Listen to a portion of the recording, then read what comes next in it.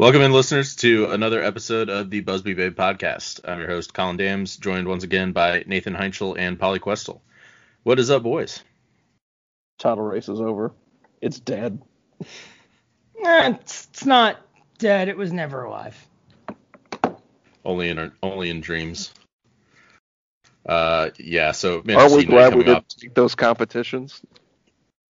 coming off a 1-1 draw at a team possibly worse than Sheffield United, West Brom, in a very unencouraging performance where it took, a moment of Bruno brilliance even to get a point out of this. And so vibes are pretty low right now at the Theater of Dreams.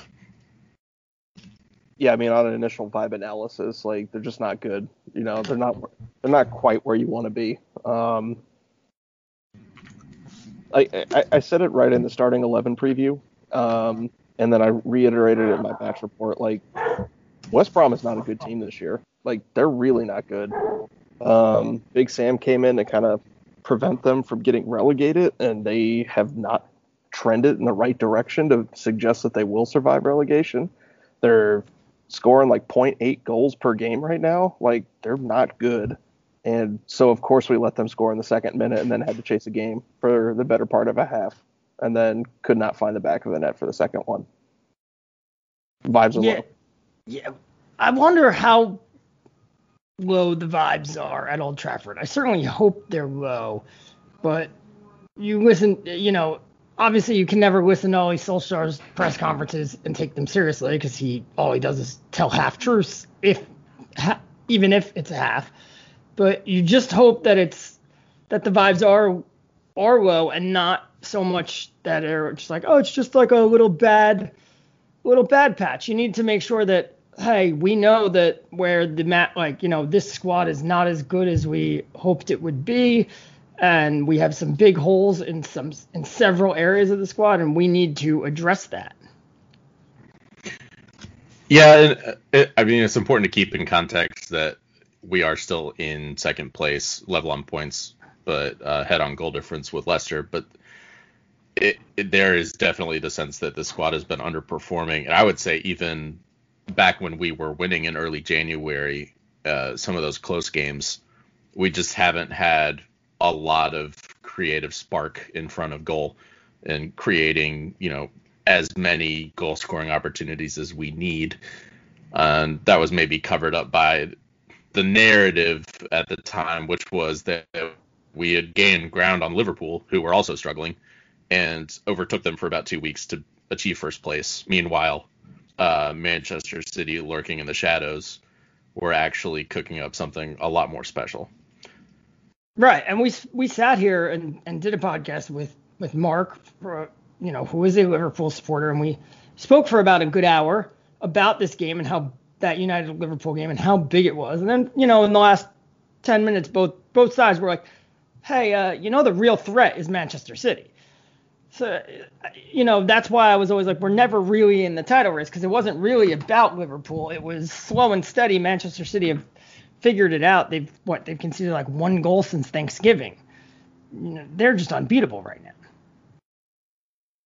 Yeah, Manchester City is officially back in a Death Star status, and that really bums me the F out.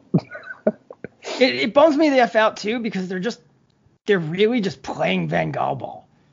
They look a lot like a Louis Van Gaal team. Just the difference is all their players can play with the ball at their feet. All of them are really good, and it's we were doing this with Morgan Schneiderlin and an old Bastian Schweinsteiger, Memphis Depay,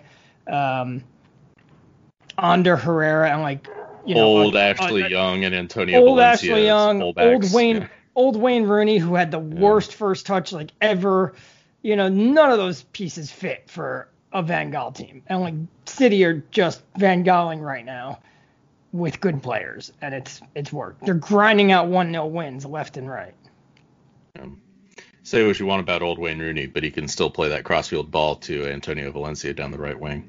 Yeah, after he settles it down with his second touch. Yeah. He can also still hit a 3/4 of the yard field ball to Luciano Acosta for a header. against MLS defenders. Right, because he has enough time in MLS to accommodate that lack of first touch. Or even his bad first touch looks much better than everyone else's. Right. So looking ahead then to something that we had discussed in the past with or in relation to Manchester United's title chances, but Europa League, UEFA Thursday League coming up this week. Manchester United playing Thursday Real night Sociedad. Champions League. Okay. Thursday night Champions League. That makes it sound a little bit better, right? Well, let's think about it this way. Let's look at CBS and what they're putting on TV, because today they had wall-to-wall Champions League coverage, and they showed the Barcelona PSG match, and now they have the post-game show going on. And then tomorrow we've got the Jim Rome show and Tiki and Tierney, and there's no football on because there's no football. And then Thursday they have the Golazo show going all afternoon. So obviously that's where the premier European football is. Yeah, it's certainly not on the cock. Yeah, and United fitting into that lunchtime slot. So I think all eyes will be on them. However many eyes are watching Europa League at 1 p.m. on a Thursday. Champions League. Same time as Tottenham. So, and Leicester. There you go. And to any neutrals who might be listening, one, what are you doing? Right. Two, hey, what's who would up? you rather watch? Manchester United versus Real Sociedad, or Jose Mourinho looking for one goal on a set piece and then parking the bus against whoever the fuck they're playing? Well, what do you think we're going to do? Tottenham's Don't playing make me sad. Wolfsburg. They're playing Wolfsburg. Oh, that might actually. How many goals do you think between, like, you watch today, Liverpool went to they went to Hungary. Well, they went to Leipzig via Hungary, and PSG go to Barcelona, and they both just take care of business away from home. United are going to Spain via Turin, and Tottenham are going to Germany via also Hungary. How many goals do you expect to see between Tottenham and United? A maximum of 2. 0.05 or 0.5. Like a maximum of 2. It's so disappointing to see it already. In looking up stats before the show, I found this interesting nugget that Manchester United have not beaten a Spanish side in a European competition since the 1-0 win away to Celta Vigo. And that is 9 attempts, so 3 draws and 6 losses against Spanish opponents in Europe. Oh, that was better. I would have said 2008 against Barcelona, but Celta Vigo was 2017 when we won the Europa League. Mm-hmm. I was kind of surprised we played that many Spanish opponents since then. I guess we played Sevilla twice. That's 3 games against Sevilla. 2018.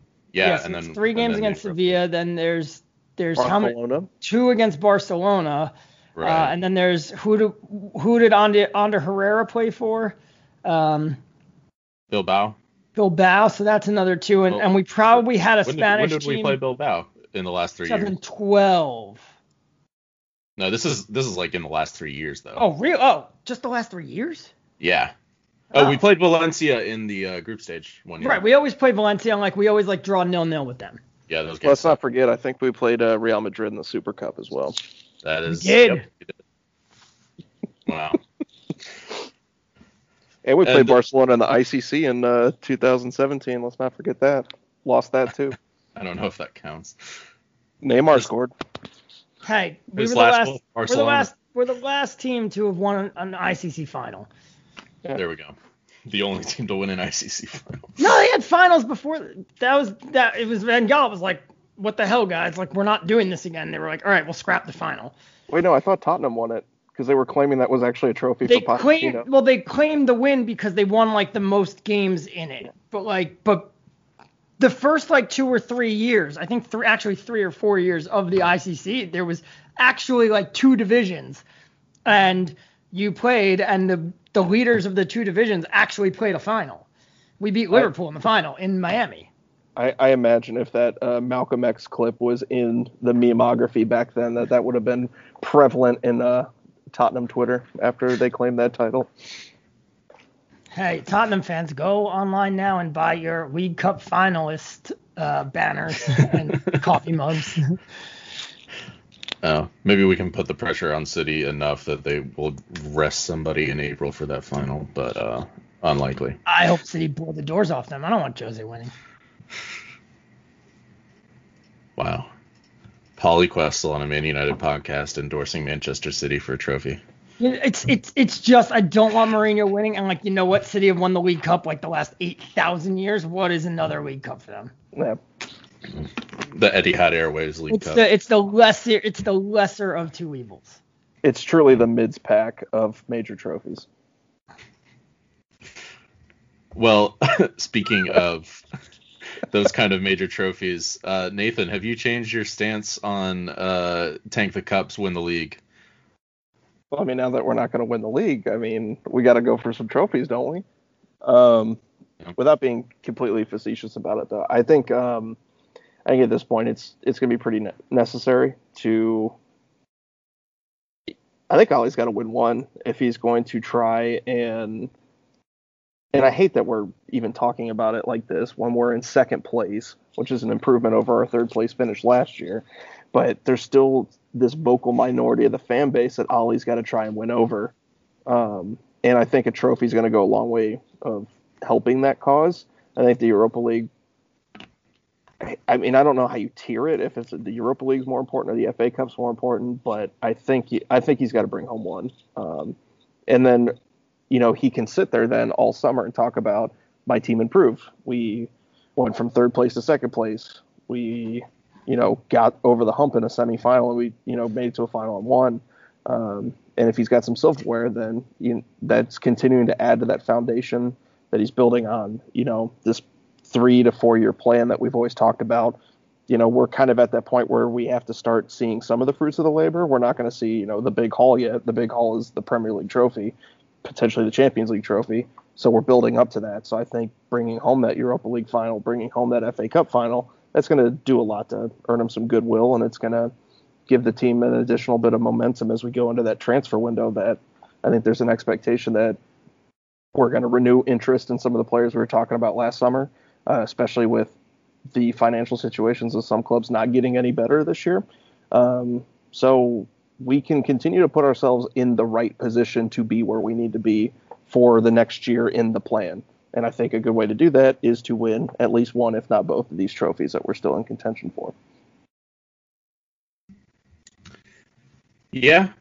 And, I'm not the biggest fan of the Europa League. When I appeared on Polly's the Sweatpants podcast, the Sweatpants Report podcast, was at the beginning of the 1920 season. I was very hesitant to say that we should put any effort into the Europa League at all. Well, that's also because back in 1920, travel around Europe was much more difficult. Like commercial airlines weren't as prevalent. He's meaning literally 1920. also coming off of the effects of a major pandemic and a world war. Yeah, there's still time for that. Right. Man, how times don't change. It's almost like if we learned from history. I don't know. But yeah, the Europa League. Jesus. So I guess my thing with the Europa League is that even when we won it in 2016-17 under Jose, it just felt like a really grueling campaign to win something out of necessity, to qualify for the Champions League, and not necessarily the big leap forward that maybe Jose wanted to peddle it as in terms of narrative. And if we win it this year, I think the biggest positive takeaway for me would be getting over the hurdle of winning some of these bigger games, which has been a problem under Ole. So losing in semifinals and quarterfinals and, getting to a final and winning it, I think for the mentality of the squad, that's going to be more important than anything, especially more important than the Europa League trophy. I understand what you're saying, that it does feel like a slog. It's weird though, because it's only 2 more games than the Champions League is. but it does. It just feels like that grueling, long slog. I will say, and you're right. I think more than anything, it feels that way because at the time we were watching Jose Mourinho team. Yeah, that too.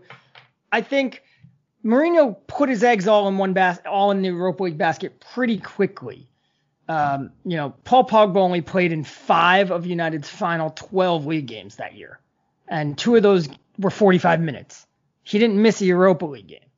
Very clear where Mourinho's priorities lay, and he did sell it like, oh, this is this great stepping stone and everything. United, I don't think they would sell it that way this time. I don't think they would give, if they won it, I don't think they would be giving up on the league. I think they would be fighting for both. And if they won it, yeah, you get the positive of they overcame that semifinal thing. They won, and then they won a big match in the final. But I think you would also get more like we won a competition that we should win. If we fancy ourselves as a Champions League team and a team that could be competing at the top of England, and the Europa League is filled with teams that we should beat. And that was the Europa League in 2017. Every draw that we got, it was, we should win this. And you looked at the teams remaining and it was always, well, we're probably the best. We're among the 2-3 best teams in this. So, but Mourinho was so self-conscious that he had to sell it as this major accomplishment, as opposed to now it'll be, we are fighting in the league to finish in the top 4. And all the while we're doing that, we are also competing in the Europa League. So if we won, it would be just dual things going on, and we did what we were supposed to do. I'm enjoying this little cribs tour that we're having with Colin right now as he changes to a better internet spot. This is good radio. That's why I was distracted while I was speaking. I was relocating for the sake of internet and not dropping another call. So now that I'm in the room that my router is in, Nathan, how do you feel about Diet Champions League? Yeah, I mean, how do you value this, I guess, in comparison to, say, the FA Cup, where we would be, I mean, we play Leicester City next, who we're level with, and I guess we would say that they are equal in the Premier League based on that, but they've also been a pretty good team under Brendan Rodgers. Yeah, I mean, when you're doing that comparison, it's like the FA Cup is kind of that way of measuring yourself against the league in a way that we always can, or at least I always compare. It's like a pseudo like proxy war of what's happening in the Premier League race. I mean, Leicester are a team that we should beat. We have beaten, but at the same time, like, they're a good team. And so as much as there's like an expectation that we should beat that team, it's still an accomplishment to beat that team. Especially as we try and progress further in that tournament. So I think it's really important. As far as the Europa League's concerned, I mean, if we, and Paulie was kind of getting at this, I mean, if we fancy ourselves as an actual Champions League team, then we need to beat the teams in Diet Champions League. Otherwise we're just another group stage dropout, waiting for that Kanye West album to come out. I was about to say, there's our album name right there. Yeah, group stage dropout. That's the name of the new pod. But I feel pretty secure, I think, and these are famous last words. United should finish second in the league this year. There's no reason why we shouldn't keep this up and finish up in second. Maybe it's third place, but there's no way we should be dropping out of top 4. If we drop out of top 4, that's a major, major misstep by the team. So, we need to be looking at the Europa League as not this is how we get into the Champions League. We're looking at it as, no, we need to win this thing because it's expected of us. And I think the FA Cup. But at the same time, it doesn't hurt to keep the route open. Exactly. Yeah. I just think from a mindset standpoint, we need to be approaching it at, like, how Jose looked at it as, well, we have to win this if I'm going to get this team in the Champions League. It's like, no, we need to win this because that's what's expected of us. And I think that level of pressure needs to be put on our players at this point, because we had a real shot at winning the Europa League last year and we crashed out at the semifinals, which was pretty poor considering how well the team had been playing in Project Restart. And I know there's a lot of games that were happening back to back, but the Europa League was something that we should have won this past season, and we didn't.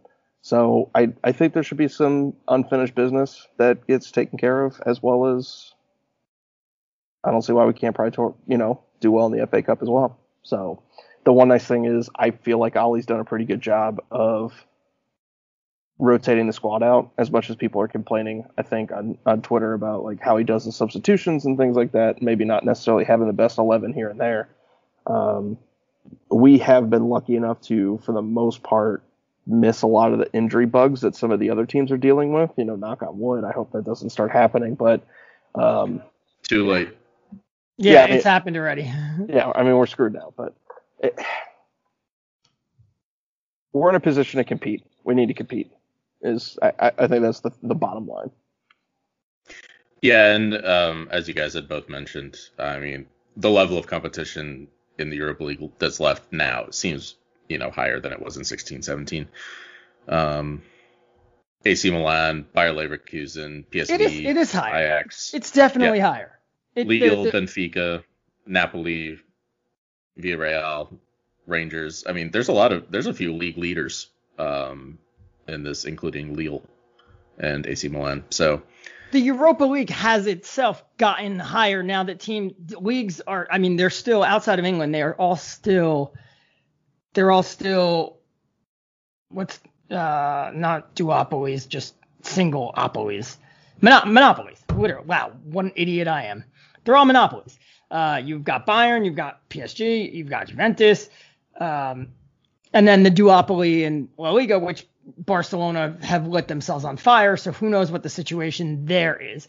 But outside of La Liga, where we've always had three, the Madrids, Barcelona, and Sevilla, who were a very good, could be fourth or they could be fifth and go and win the Europa League. These other countries have now gotten a bunch of teams where that second, third, fourth, fifth, sixth spot, just like in England, is all of a sudden being, it's no longer the top four. It's now 6 teams competing or 5 teams competing for those next 3 spots, which has made the Europa League a much deeper tournament. And next year, when they revise it again, it's only going to become an even stronger tournament. And if we can make one quick clarification as well, Tottenham is playing Austrian Wolfsburg, not German Wolfsburg. Wolfsberg. Yeah.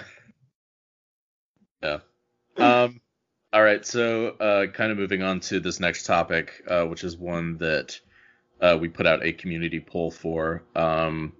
As we mentioned a few minutes ago, the injury bug has hit. Paul Pogba out for at least a unfortunately long amount of time this season, and Manchester United have a pretty big Paul Pogba-sized hole in their midfield that they're going to have to deal with. So the people have spoken and voted for a Donny van de Beek and Scott McTominay partnership. In the meantime, the other options that I put in were McTominay, Fred, the McFred midfield that finished in second place in the voting. And then third place was Van de Beek and Fred.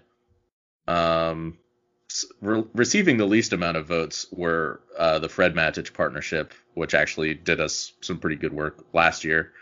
And then McTominay Matic, which seems like a disaster. So putting this up, there's a reason that we don't let the people make decisions. So what were you thinking in the other category, though, Colin? For other, are we expecting like Tuanzebe to play in the? Yeah, I mean, why not?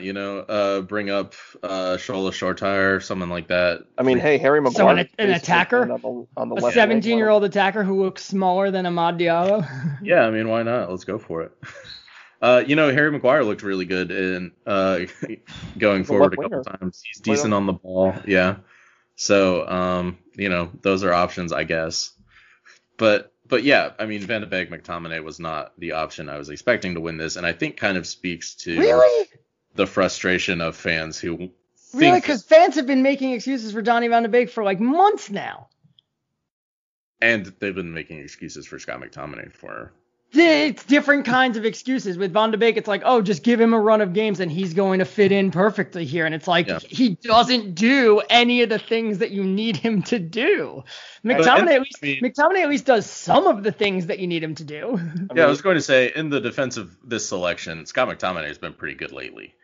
The last month or so, 2 months, I guess. Well, if you were gonna play Van de Beek in the pivot, you would have to play him next to McTominay. Because Fred, you'll have the same issue that you had with Pereira and Fred last year, which is that they got muscled off every ball. Matic doesn't have the pace to even think about covering when Van de Beek leaves his position, which will happen 2 seconds into the game or whenever he comes on. As soon as he passes the ball away, he's not even going to wait for the ball to be advanced. He's just going to run up the field and join the forward line and probably get beyond the striker like he always does. So then McTominay is going to have to cover his ground for him, which isn't McTominay's game. And Van de Beek going and getting to be your most advanced player, like, sure, you're going to find pockets of space and you're going to get open, but who's passing you that ball? And I guess that's the biggest. He may try, though. I think the biggest problem with all of these selections is that you're not going to find somebody whose forward passing comes close to replacing Paul Pogba's, influence on this team, which maybe I would suggest if there are ways that you can kind of tinker with the formation. Do you think that that's something Ollie would try and work with? Maybe not a diamond, but finding a way to try and get Juan Mata and Bruno Fernandes both on the pitch at the same time. Boom. There's your answer. There's where you just said it. You done did it. The issue isn't that Paul Pogba was missing. It's not a Paul Pogba issue. It's a Juan Mata issue. And Juan Mata has been AWOL for 2.5 weeks now. He hasn't been pictured in training. He hasn't made a matchday squad since the last game in January against Sheffield United. Mm-hmm. And we've not heard anything about it. And when speaking with our fearless leader, Brent, he brought up a good point, which is in a situation like this where you haven't heard anything and a player has disappeared, you should probably think COVID. And that could be it. He could have tested positive for COVID. You almost hope it's that, because the alternative is, well, they're not going to renew his contract. And he's about to sign with an MLS team. Or there were rumors of him going to Turkey. Come to DC United.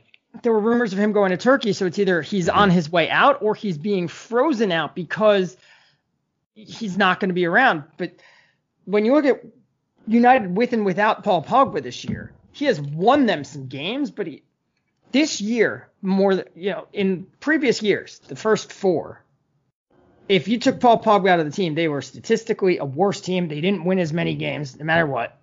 And this year, that's just not the case. And statistically, they're not much worse.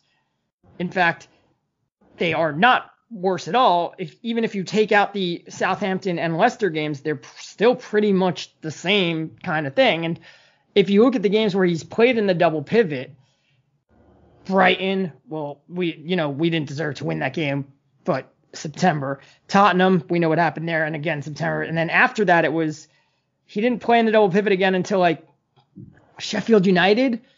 Okay, that was a good one. West Ham. Right, West Ham when he played with McTominay, where in the first half we got overrun. But then, as of late, Wolves, we required a late goal there. Burnley required a moment of magic from Pogba. Fulham, we weren't great, required a moment of magic. So it hasn't been fantastic. Now, without Pogba in there, it hasn't been fantastic either, but we got by at the beginning of the season because we had Juan Mata in there. And Mata did a great job of connecting that midfield base with the front 3. Because what happens when McTominay and Fred play is Bruno drops deeper. And we saw this on Sunday. Bruno was often dropping deeper than the 2 of them. And when that happens, it's now instead of having 4 players in the front 4 to pass to, he's got 3. And also that's not where you want Bruno to have the ball from. So even if he passed it, even if he, hit one towards Martial or Rashford, you don't have a creator up there because Bruno's so deep on the pitch. So when you have Mata in there, Mata sometimes would drop into midfield and provide that creative forward passing from midfield. Or Bruno would drop into midfield and Mata would come in off the right wing and come into that number 10 spot. So Bruno would just give it to Mata, and you still had that creative player up the pitch. And this wasn't perfect by any means. United didn't pull ahead of Newcastle until Paul Pogba and Donny van de Beek came on the pitch. They didn't, they weren't great against Chelsea. They were good against, Mata did a lot of good things against Everton, though he wasn't really on the ball. So he was hit or miss, as you expect Mata to be. But since Donny van de Beek hasn't taken yet at United, and we can't really find a place for him to fit into the team. When he plays on the wing, he doesn't really get involved. When he plays in the pivot, oh God, when he plays at the number 10, it's still nothing. So if Paul Pogba was hurt, what you need is Juan Mata, and he's not there. So you can't just look and say, well, we've got Martial, Cavani, Rashford, Greenwood. That's 4 players for 3 spots that you could easily fill out a front 3 with them because they're all good in their own right. But then it becomes a how do we get the ball to them situation, and it doesn't work. So if Juan Mata isn't in the squad for the Real Sociedad game, are we thinking that that's definitely off the table then?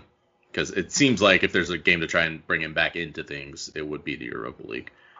I would have said that 2 weeks ago before Pogba got hurt. I would have said, oh, well, yeah, and I was saying this. In the Europa League, you're going to be able to use players like Daniel James and Juan Mata, etc.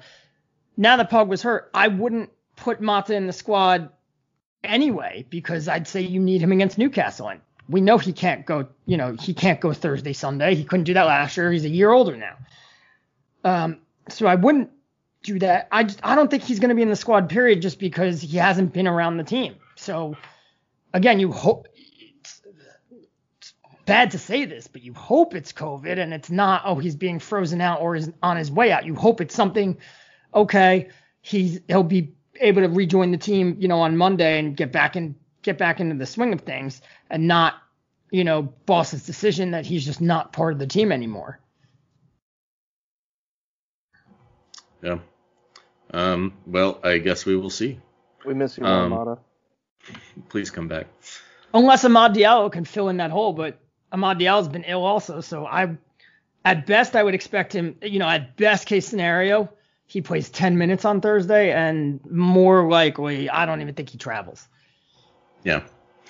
But I would like to see Amad Diallo make an appearance pretty soon. I would like to, and I would have thought he'd come off the bench in this game, but the fact that he was ill last weekend, we haven't seen pictures of him in training either, and basically every time he steps on the training pitch, United tweeted out. So we haven't seen him there. It's hard for me to see him coming on or being with the squad, especially in this day and age where if you are ill, whether it's COVID or not, every precaution is taken. But, a lot of people saying they should just roll the dice with him. No, Solskjaer's going to bring him on slow. He's going to come up, his debut is going to come from the bench, and he's probably going to make at least 1, maybe 2 or 3 appearances off the bench before he gets a full debut. Yeah. I guess for followers of the Busby Babe on Twitter, stay tuned for a Juan Mata meme. I don't know if that's indicative of I'm getting faster at Photoshop or Paul talks too much, but I just made an entire Juan Mata meme. It's certainly the latter. There's a healthy middle ground in there somewhere. It's certainly the latter, but at the same time, I kept looking at my screen and being like, Nathan's not paying attention, so I could keep talking. Yeah, I was interested in what Nathan was doing at some point, and then I got the notification because I saw he had this shit-eating grin on his face. I right. listed as the memes are officially on our Slack channel, so yeah, keeping up appearances. I think that is going to do it for us for this episode. We will be back possibly at the weekend in some form to wrap up the Europa League game and the game against, is it Newcastle we play on Sunday? Yes, we play Newcastle. Yeah, the ungodly hour of 2 p.m. Brucey's boys. I mean, hey, there's on the cock. I got nothing else to do on Sunday. On the cock. Yeah. So I don't either. I don't either. Let's not make it seem like, oh, I'm missing out on all my plans. I just hate waking up on a weekend and being like, wait, I gotta wait till midweek day time to watch a game. What am I gonna do all morning? I'm not working. Can make some hash browns. And then what do I do with the rest of the morning? I mean, Eat that's the your hash last day browns. to do the squad building challenge for the Rooney retirement flashback cards. So, That's a fair point. yeah. You could sit down and watch Lupin on Netflix. I'm enjoying it so far. We're not sponsored by either of these things, but We're not that's what sponsored Nathan by and I anything. No did. more free ads, guys. No We more free are sponsored by Big Hash Brown though, so we want to make sure that we get our shout outs in there. Big hash brown. Yeah. All right. Well, that'll do it for us. I've been Colin. Thanks for listening. Where are you, Want Mata? Have fun splicing this one together, Colin.